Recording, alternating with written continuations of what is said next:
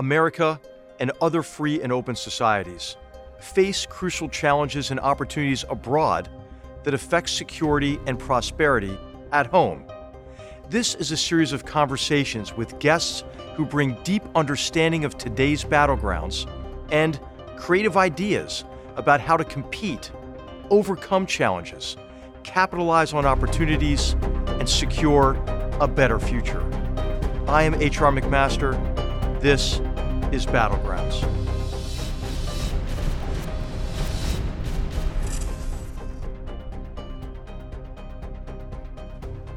On today's episode of Battlegrounds, our focus is on the West African country of Liberia. Our guest is Dr. Clarence Moniba, a candidate for president of Liberia and leader of the Liberian National Union Party. Dr. Moniba served at the Liberian Embassy in Washington, D.C., followed by the permanent mission of Liberia to the United Nations. Dr. Moniba was the youngest person in Liberian history to be named a Minister of State without portfolio, and the youngest person to serve as chairman of the board of the Liberia Electricity Corporation. He earned a master's in public administration from Harvard University and a PhD in rhetoric and communications from New Mexico State University. Dr. Moniba played American football in college and professional football in the Arena League. Moniba's father, Dr. Harry F. Moniba, served as vice president of Liberia from 1984 to 1990. Liberia is one of the most ethnically diverse countries in the world. Beginning in the 14th century CE, tribes including the Kapela, Bassa, and Vai migrated to present-day Liberia, largely due to the instability that followed the decline of the Mali Empire and Songhai empires. By the 15th century, European merchants arrived in Liberia and established trade in commodities, including peppers, gold dust, and ivory. In the 18th century United States, various constituencies sought to emigrate free blacks to Africa, while maintaining the horrific system of chattel slavery. Slaveholders feared a growing free black population would incite a slave rebellion, particularly after the successful Haitian Revolution of 1791. However, many black Southern farmers saw it as an escape from servitude in America. Despite strong protests from abolitionists, including prominent black individuals like David Walker, the American Colonization Society, ACS, initiated an emigration program in 1822. They sent free black Americans and a small group of white ACS members to settle the land that became Liberia. In 1847, Liberia declared independence and became the first independent state in West Africa. Its first president, Joseph J. Roberts, established diplomatic ties with England and France, but the United States feared that acknowledging Liberian independence would galvanize abolitionists. U.S. President Abraham Lincoln affirmed Liberia's independence during the Civil War. Liberia joined the League of Nations in 1919 and experienced strong demand for its natural resources, particularly rubber, due to its burgeoning automobile industry. European and U.S. powers won extractive contracts and offered loans with steep interest. Foreign economies and corrupt Liberian officials benefited from a system of forced labor on rubber plantations in Liberia that was hardly distinguishable from slavery. Liberia continued to grow despite challenges. President W.V.S. Tubman, who served from 1944 until his death in 1971, established a nationwide public school system, introduced suffrage and property rights for women, and vastly increased the constitutional rights of Liberia's tribespeople, who comprised 80% of its population. His successor, President William Tolbert, gradually limited freedoms of the press and created a broad system of spies to report political dissent. In 1980, Sergeant Samuel K. Doe of the Liberian Army staged a coup d'etat and executed Tolbert. Doe suspended the Constitution, established authoritarian military rule, and won re-election in a fraudulent race.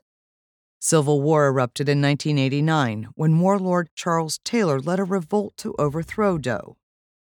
Nigeria and Ghana sent peacekeepers to attempt to end the civil war under the mandate of the Economic Community of West African States, ECOWAS, a regional organization.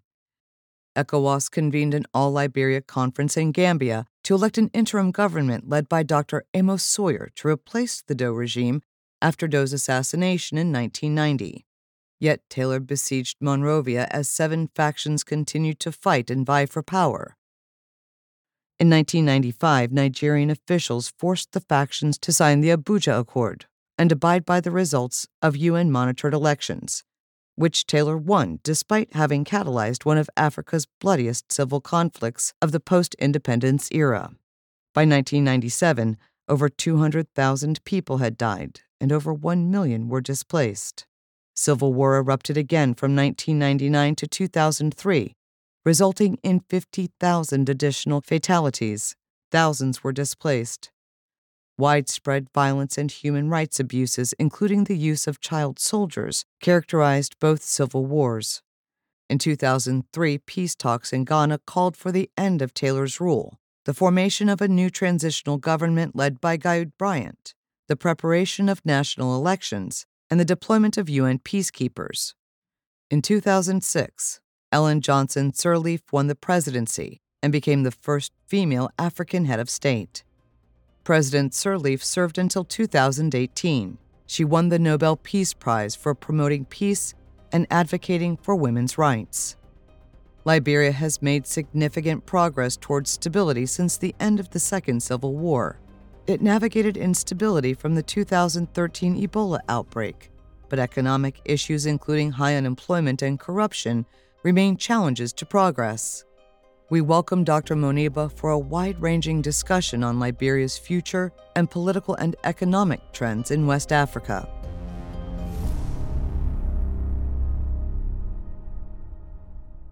Dr. Clarence Moniba, welcome. It's great to have you on Battlegrounds. No, thank you very much. You're doing a great job on teasing out ideas and discussion topics. So very happy to be here, and I look forward to our conversation. Well, hey, thanks for making the time. I know you're in the middle of an election campaign in Liberia, and I thought maybe we just start with that. I mean, what are you telling the people of Liberia about your vision for the country? It's one of, obviously, the most ethnically diverse countries in the world. You have 28 ethnic groups and languages. I know you've been traveling all over the country. Can you share what it's been like to campaign, but mainly your vision for the country? I think the first thing that we have to do in Liberia is to actually believe that we can have a better country. And the challenges that we have right now in the country is that yet the development of our country, 70% of the people live in darkness. 60% of the roads in this country are unpaved. There's high, massive unemployment rates. The security sector is also very low. And so a lot of people are already frustrated of all of the politicians who have come before. So when you start to engage people, whether it's in the markets or on the streets, the university students, so much under development, there's so much corruption in the country. And so we actually have to have them start to believing that there are good Liberians in this country who want to take leadership, who want to give instead of gain. And so because of that, our efforts, our message is very simple. We believe Liberia is going to be a great country one day. Our generation, the young people of this country and of the continent in general, when you look at Africa, we have to be the ones to make Liberia great, to make Africa great. And so that's the challenge we're taking up when we go on the campaign trail, when we discuss with people, and when we engage with the citizens. Dr. Moniba, you know, the challenges are considerable, right? You have, you mentioned some of the difficulties that you encounter in Liberia, but of course, across the continent, 40% of the African continent's population is I think as of 2022 is under 15 years of age, and I think the statistic that most people agree on is that the working age population is expected to grow to by close to 70% by 2035. So, of course, the continent, your country, needs jobs, right? It needs a future of hope and for those young people. What are some of your policies you have in mind for economic growth and development and meeting the expectations of that burgeoning young population? You know, and that's an interesting question. The people of Liberia and the people of Africa in general are impatient. You know, we're tired of seeing other countries develop. It's so interesting to understand the Liberian. It's almost like we don't think we deserve to be better. We don't think we deserve, great things in our lives. So when we talk about what we have to be able to do to change our economy. I think it's very simple. Right now in Liberia, our staple food is rice. Every single day, Liberians, we have to eat rice. But yet still, we import almost 70% of the rice we eat in this country. And from far places like, Asia, so China, Thailand, Indonesia, and places like that. But yet still, so I always talk about the fact that we have a very big seaport here in Liberia. When we want rice, we don't go to the land. We go to the sea and ask, when is rice coming to our country, as opposed to building our infrastructure to be able to create and grow rice and things of that nature. So I think to be able to address job security, which also will coincide with food security, we have to go back to the land. We have a country of 5 million people. We have 43,000 square meters. So we don't have a country that's that populated. It's rains 6 months out of the year. Yet the majority of the people, the majority of the youth live in the urban areas, not doing anything, not working. There's no skill development. So yes, we need to focus on agriculture, getting people back out to the soil, but then also building all the other industries around it, post-production, value addition. And then we also have to be able to provide people with skills. In Liberia right now, when you look at some of the most of our schools, unfortunately, our students go to school and there's no food. There's no school feeding programs. Our teachers are paid as little as $20 a day, $20 a month, US dollars a month. A lot of students, they sit on the floor. Again, I talked about there's no electricity, there's no indoor plumbing. And so our education sector right now is very poor, which also multiplies when the person graduates from high school, barely literate, and then they try to enter the job market. To change the economy in Liberia and change the future of millions of Liberian children is to be able to add skills, technical and vocational training to the youth of this country. So one of my policies that I think not only Liberia should do, but Africa as well, is to be able to sit there and make sure that everybody who graduates from high school must have 2 years of technical and vocational training. We have to be able to give people the opportunity to be able to not only contribute to the development of the country, but also to their own lives. And so that's what we have to be able to do. I think agriculture is huge, as I talked about, getting people to work in the soil, and then technical and vocational training. We have to look at those two things at the very foundation as we try to redefine our economy and our country. Dr. Moniba, I think your description is really insightful, because I think what you're seeing is how these problems that you're coping with and the challenges you're trying to overcome are interconnected, from food security and your ideas about invigorating agriculture and youth unemployment and health security, and it all going back to education and vocational training. And so Liberia's had some significant challenges in the area of in all of these areas. But could you maybe talk in particular about health security? I think Liberia is a country we learned a lot from in connection with the Ebola story. Of course, the world's coming out of the COVID pandemic. What's your assessment of health security in your country? Maybe some broader observations you have in the continent. I'm thinking of how Liberia has been working hard to improve maternal mortality rate and women's health. But could you talk about the health sector in particular and what you hope to do to improve healthcare? I always like to, sometimes when we talk about these issues, I like to sometimes give examples, because a lot of things that we talk about, unfortunately, is very negative. And, it's tough to be able to sit there and talk about your own country in a negative sense, but it's so difficult because that's what it is right now. I always give people an example when I go out on the campaign trail and I ask them, I say, our airport is called RIA, is Robertson International Airport. And the biggest hospital in Liberia is called JFK, after John F. Kennedy. And I always ask them, I give them an option. I say, do you want to go to, God forbid, if you get sick, do you want to go to RIA or JFK? Where would you want to go? And not one single Liberian ever says they want to go to our state-run hospital.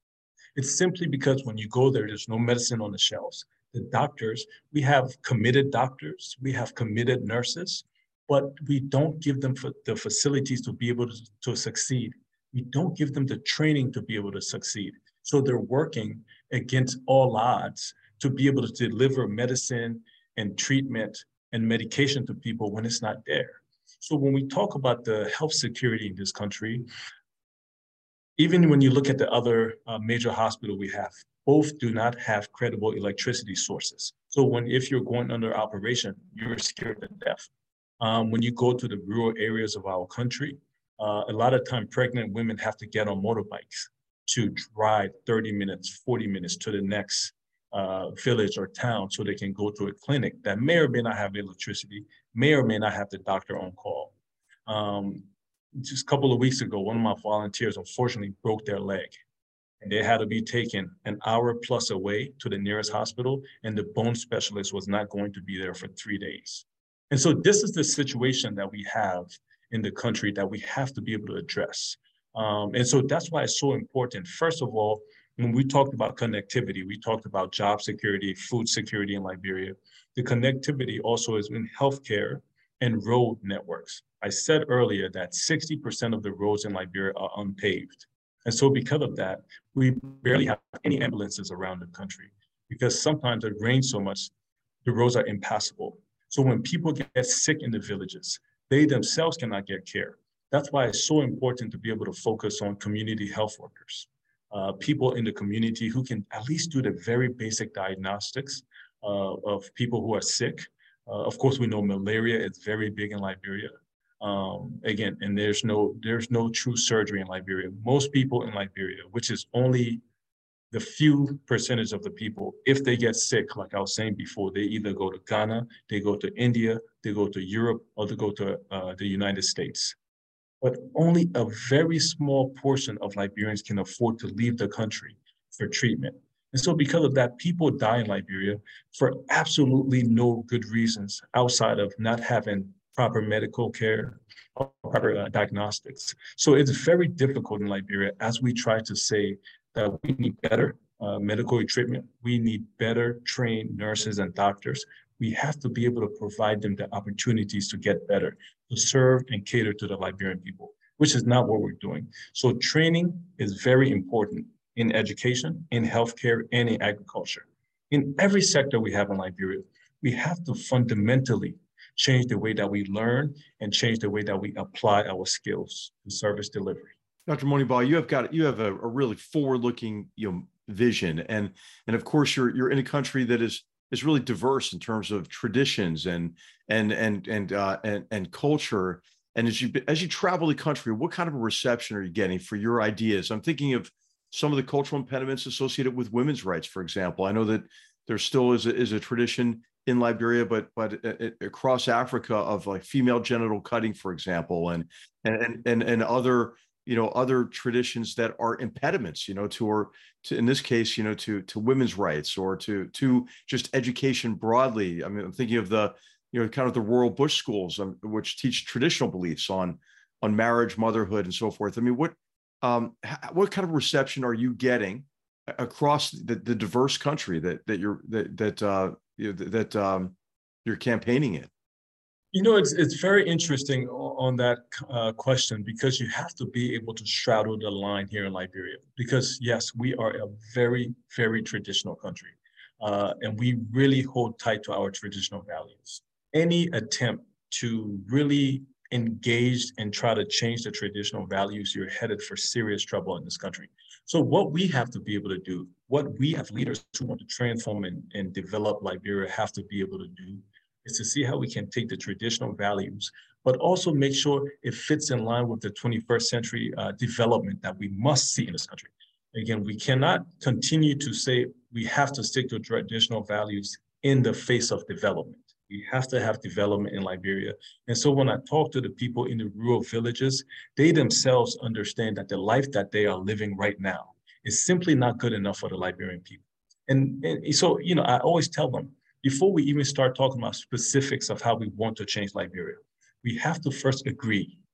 We have to first acknowledge that the Liberia we have must be changed fundamentally. And so once you start to understand that, once you start to talk to them about that, then they realize it's like, you know what, he's right. Because a lot of people in the rural areas, like I talked about, they do not have electricity. And so what I think spurs a lot of development a lot of times is when you see other countries doing better. People in the rural areas, they don't have that opportunity. All they see is the village huts that they're living in, that their parents lived in and their grandparents lived in. Most people in Liberia live, without exaggeration, most people in Liberia live like it's 1822, meaning 200 plus years ago. They live in thatched houses. There's no electricity. There's no running water. There's no roads. There's outdoor bathrooms. So they're doing the same things that their ancestors did, that generations before them did. So now to be able to talk to these people to say, not only yes, we have to keep our traditional values, but we must demand development. So those are some of the challenges when you go out and talk to the people of Liberia. The one thing I'm sure of is that we are desperate for a change. And those are some of the reasons I'm running for president, to be able to show to the Liberian people that we don't have to lower our standards when we talk about politicians. We do not have to lower our standards when we talk about people who want to lead us. So we have to be very clear about that. Traditionally in Liberia, I'm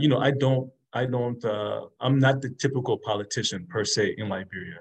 You're normally in your 60s and 70s, and I've been blessed to have been Western educated, but then also have lived in Liberia and worked in Liberia as well. So I'm trying to blend the traditional with the forward thinking and the 21st century ideas that we must be able to bring to Liberia if we want to be self-sufficient in food, if we don't want our people dying for diseases or sicknesses that has been cured for 100 plus years. We have to be forward thinking, yet while holding on to our traditional values. Dr. Moniba, I think what people all have in common, no matter where you are in the world, is they want better lives for their children and their grandchildren, and your population remembers some really difficult times. I mean, you're mentioning the impediments to development, but of course, Liberia was a violent place during a 14-year civil war from 1989 to 2003. There were, I think, 250,000 people became refugees. About 500,000 people were internally displaced.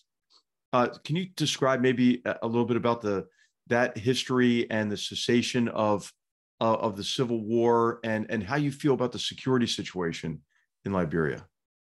And that's the scary part. Liberia is such a country. I know in a lot of places around the world, we say 6 degrees of separation.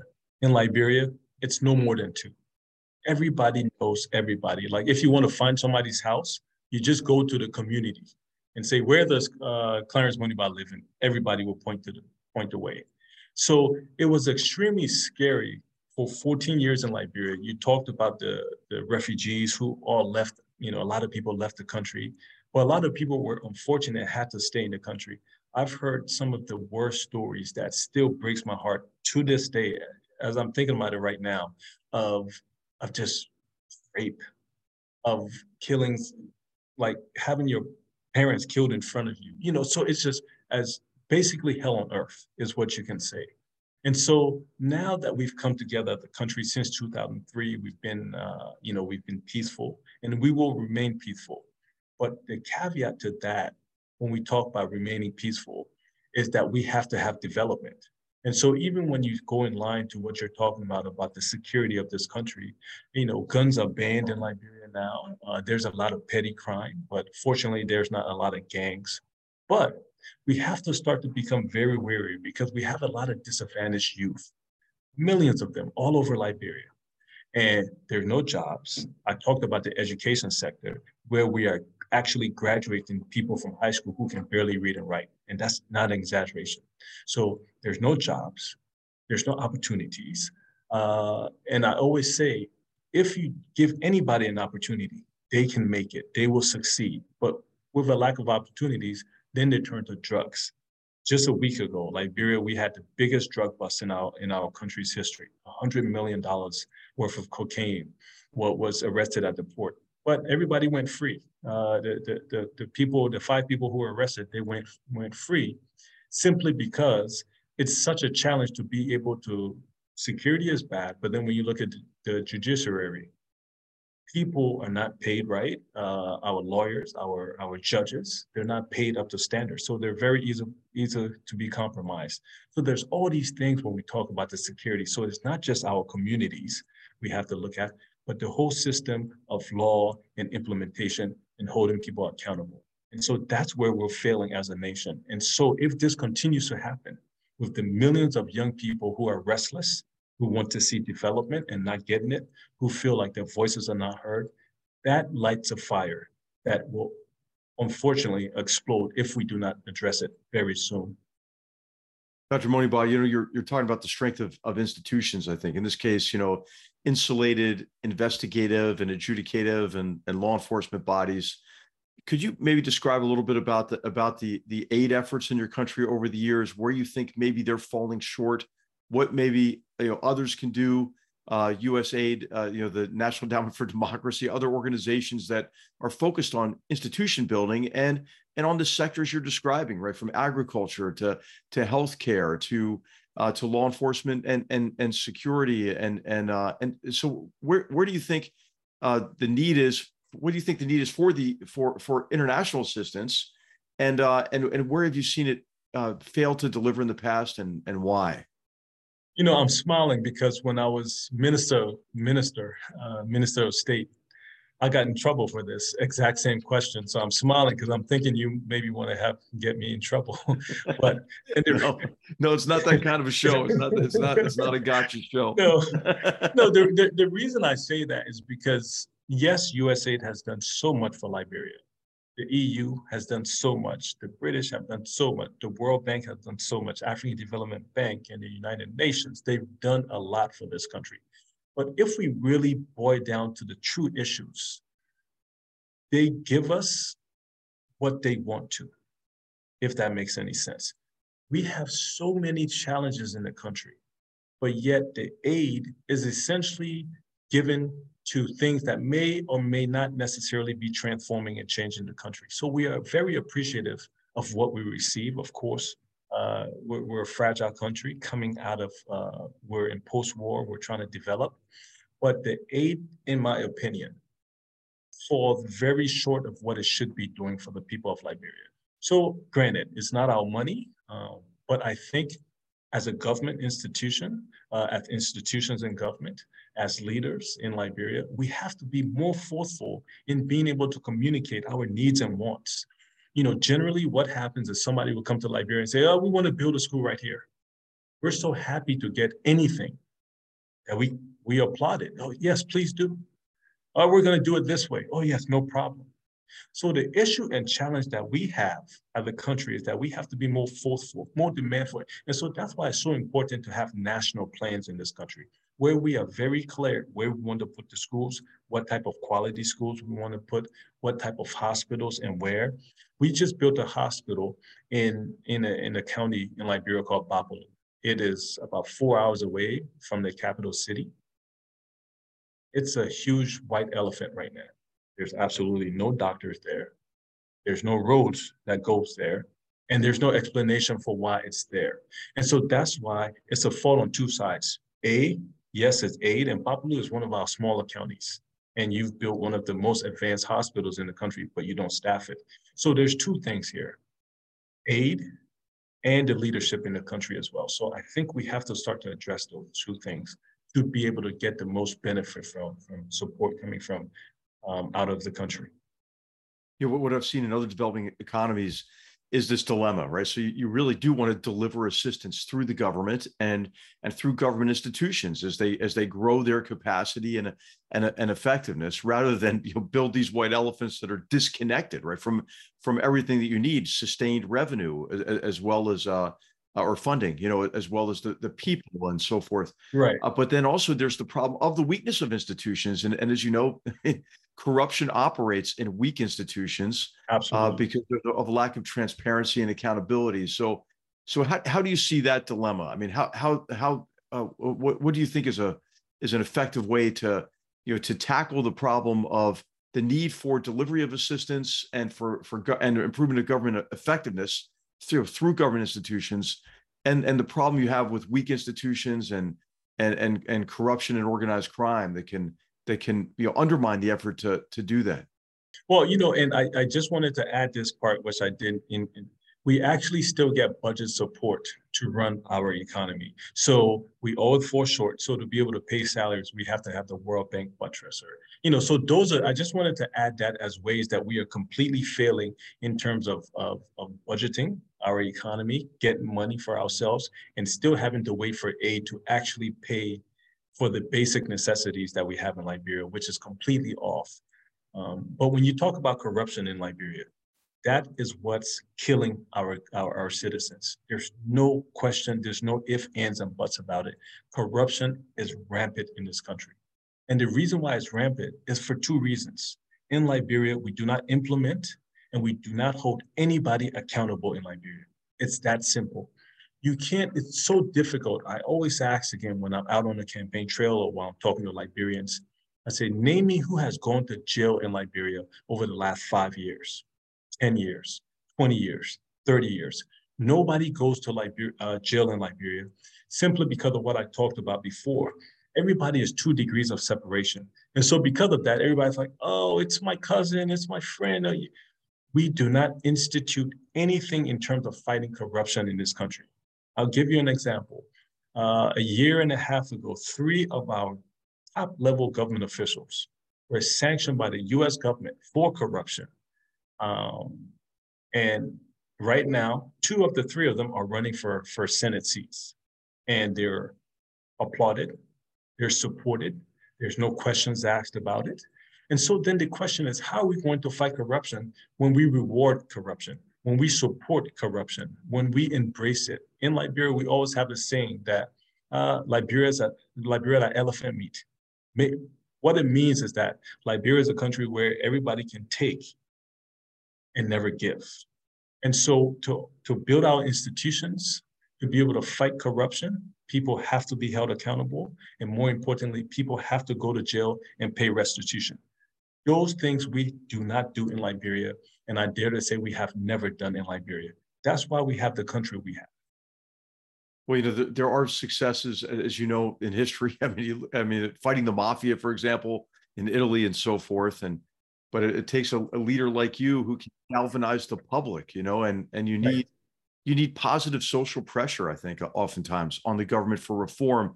Are you sensing that as you travel around the country and campaign? Are people tired of the impunity and the criminal activity? And do you feel as if there could be this pressure that can help you create the political will to reform? I'm very worried in Liberia in the sense of this. People say we want change. I don't know if we are truly actually ready to implement the change we talk about. Because again, if we were, government officials would not be stealing government resources and going free. It's that simple. If we were really ready for change in this country, leaders only do what they are allowed to do. And so what makes it difficult for somebody like me trying to change the mindset of the people in Liberia is the fact that we have to be very clear in terms of how we want to move our country forward. We have to be very clear in terms of what country we want. And right now, in all sense and purposes, we have a corrupt country. We encourage corruption, we protect corruption, we support corruption. And not just at the high levels, but the very people who are living in the country, in the sense of this. You steal $100,000, you go give a $10,000 donation. Everybody accepts it and applauds you. So then you're rewarded for stealing money. Dr. Moniba, we've talked about some of the challenges you're facing internal to Liberia, but I could ask you just to zoom out for a moment and take a look at regional dynamics, because those affect you as well. I mean, the civil war in Liberia generated refugees, but also you've been on the receiving end of refugees based on insecurity associated with violence. And as we look in West Africa today, there's a growing problem associated with jihadist terrorism. There are all sorts of interventions from others that are not helpful. I'm thinking of Russia's Wagner Group, for example, maybe even some of the Chinese so-called investment that sets debt traps for countries, indebts them for future generations, and is extractive in a way that some people have compared it to a kind of a new form of colonialism. But when you look at the problem sets in the region, what is the view from Liberia, and what are you most concerned about?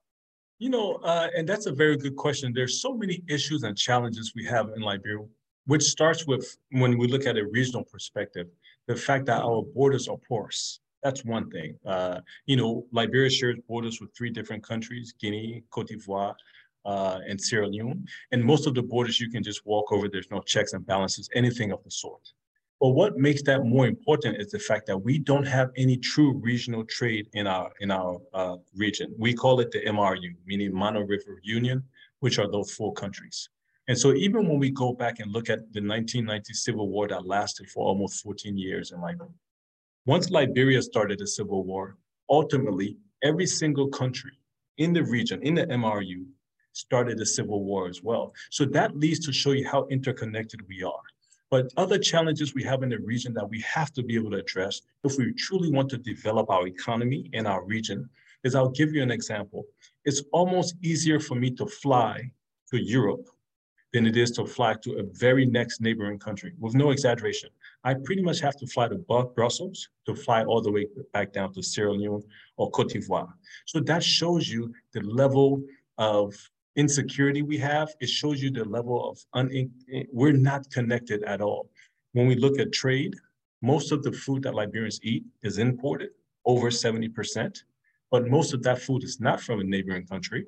It's from Asia, it's from Europe, it's from the Americas as well. So it's all these little things that affects the true stability of our region, security, job creation, healthcare.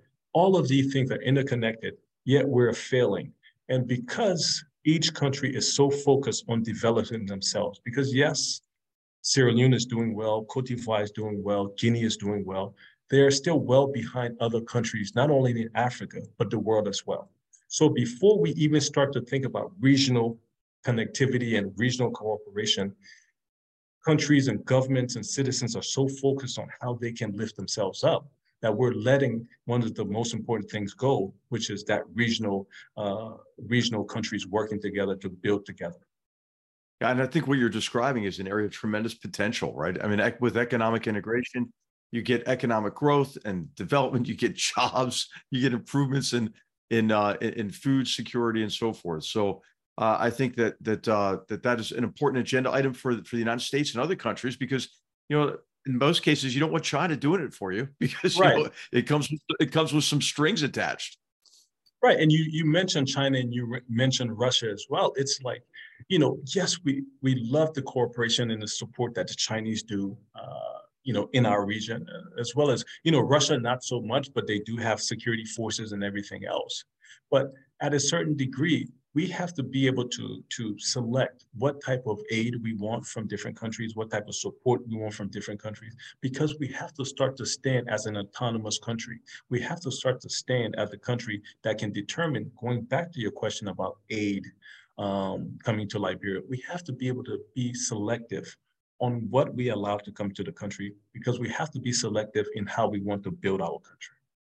This is also connected to the point that you're making on corruption and organized crime and the need for strong institutions. Some of these countries that come that appear like they're helping you, they actually reinforce corruption, organized crime. They enter into agreements with governments that lack the kind of transparency that's important. So I think what we're seeing in our discussion is that none of these problems are standalone problems, right? They're all interconnected.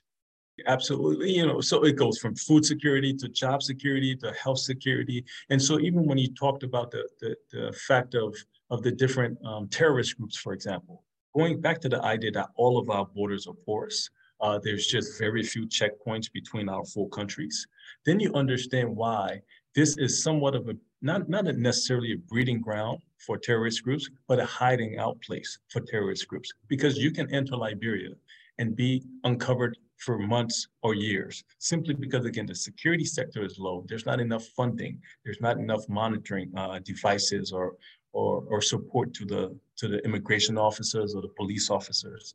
And so we really have a much bigger problem that we are not admitting to. And so as we talk about restructuring the country, as we talk about building our country, we have to be able to look at building Liberia holistically, building the region of the MRU, countries holistically, and then also building the whole West African states. We have to be able to work together. We have started in many areas. Electricity, for example, we have something called the West Africa Power Pool, which now is starting to connect and build all of our electricity systems together so that, when Liberia runs low on electricity, we can buy electricity from Cote d'Ivoire or Guinea. So we're starting, but we're way behind and we're not moving fast enough. So, and I think you're alluding to like the lack of infrastructure and lack of economic integration. I mean, there are initiatives. I'm thinking of the African Continental Free Trade Area and the effort to foster growth and jobs regionally. Do you see any efforts that hold promise for the future in terms of addressing this issue of lack of integration and infrastructure? Yes, we've had some progress. Like, for example, we have the West Africa Power Pool, where we now share electricity with all the different Sierra Leone, Liberia, Cote d'Ivoire, and Guinea. So we're sharing electricity. We've also talked about the West African Highway. But to be honest with you, the reason why we don't focus on the region is because each country is so focused on trying to get to a certain level in status within themselves, that region always comes second.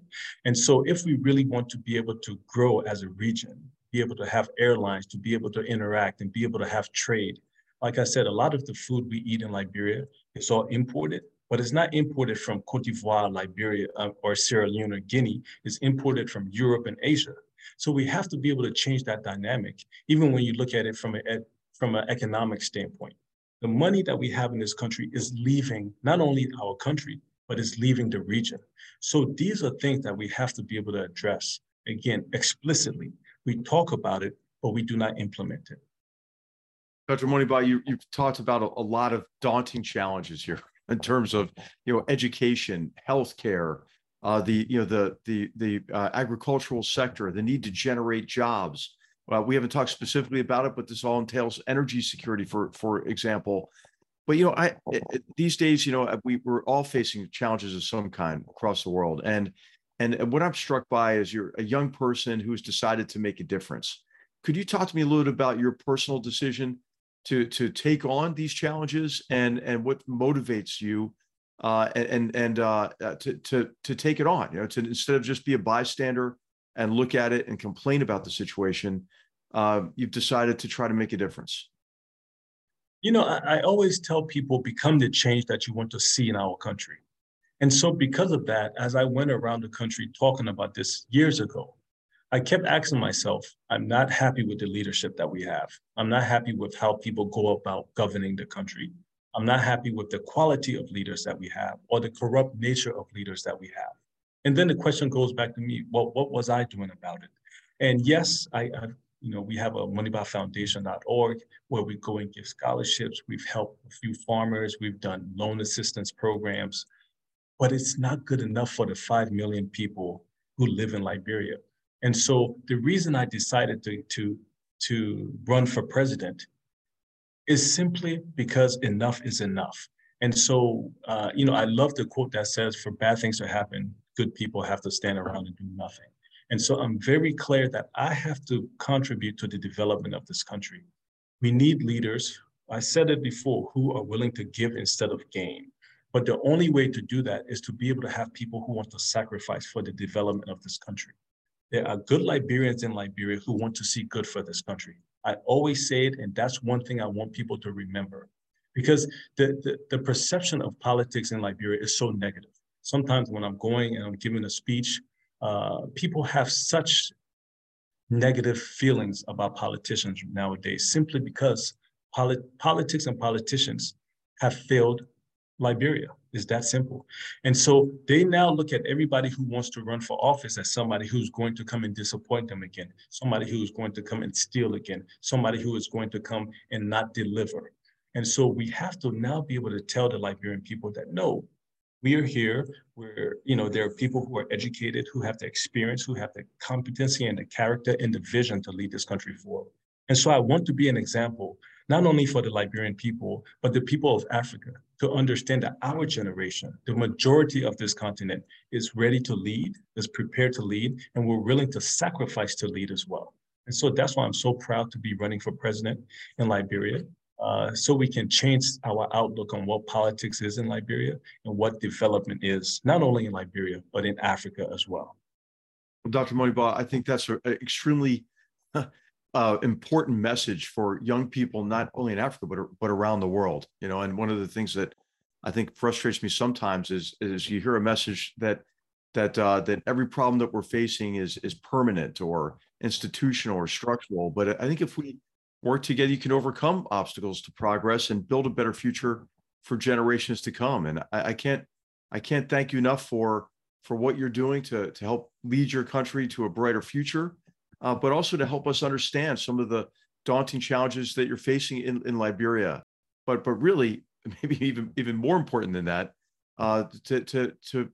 your role in rekindling hope, I think, in your country, and to galvanize people to make a difference. So I'd like to just give you an opportunity for any final words before we close out. I think what we're doing here, I really appreciate the platform because it gives people a different idea and concept of what Liberia is or what Africa is. Admittedly, there's a negative perception of our continent in many ways. And so it's up to us now, who again have been fortunate enough to have seen the world, who have traveled and worked around the world, to come back and contribute to the development of our country, to come back and contribute to the image of our country and continent. I truly believe that our generation in Africa, the young people of this continent and of Liberia, will be the reason why we become a great continent, why we catch up to the other continents around the world. Simply because, like I said, enough is enough, in the sense that we have to not only be frustrated, but we have to be willing to do something about it. It's one thing to be frustrated and sit around and complain and throw, break and burn and start wars. But it's another thing to sacrifice and say, how can we get better? And so that's what I want to lead here in Liberia. That's why I hope that others, not only in Liberia, but around the world, will join me to ensure that Liberia is better tomorrow than what we have today. And so that's the commitment we have. And I hope and pray that we have the opportunity not only to serve the Liberian people, but to uplift the Liberian people. Well, Dr. Clarence Moniba, on behalf of the Hoover Institution, hey, thank you for helping us learn more about Battlegrounds, important to building a future of peace and prosperity for generations to come in Liberia, in Africa, and around the world. Thanks for the opportunity to be with you. Battlegrounds is a production of the Hoover Institution, where we advance ideas that define a free society. For more information about our work, to hear more of our podcasts, or view our video content, please visit hoover.org.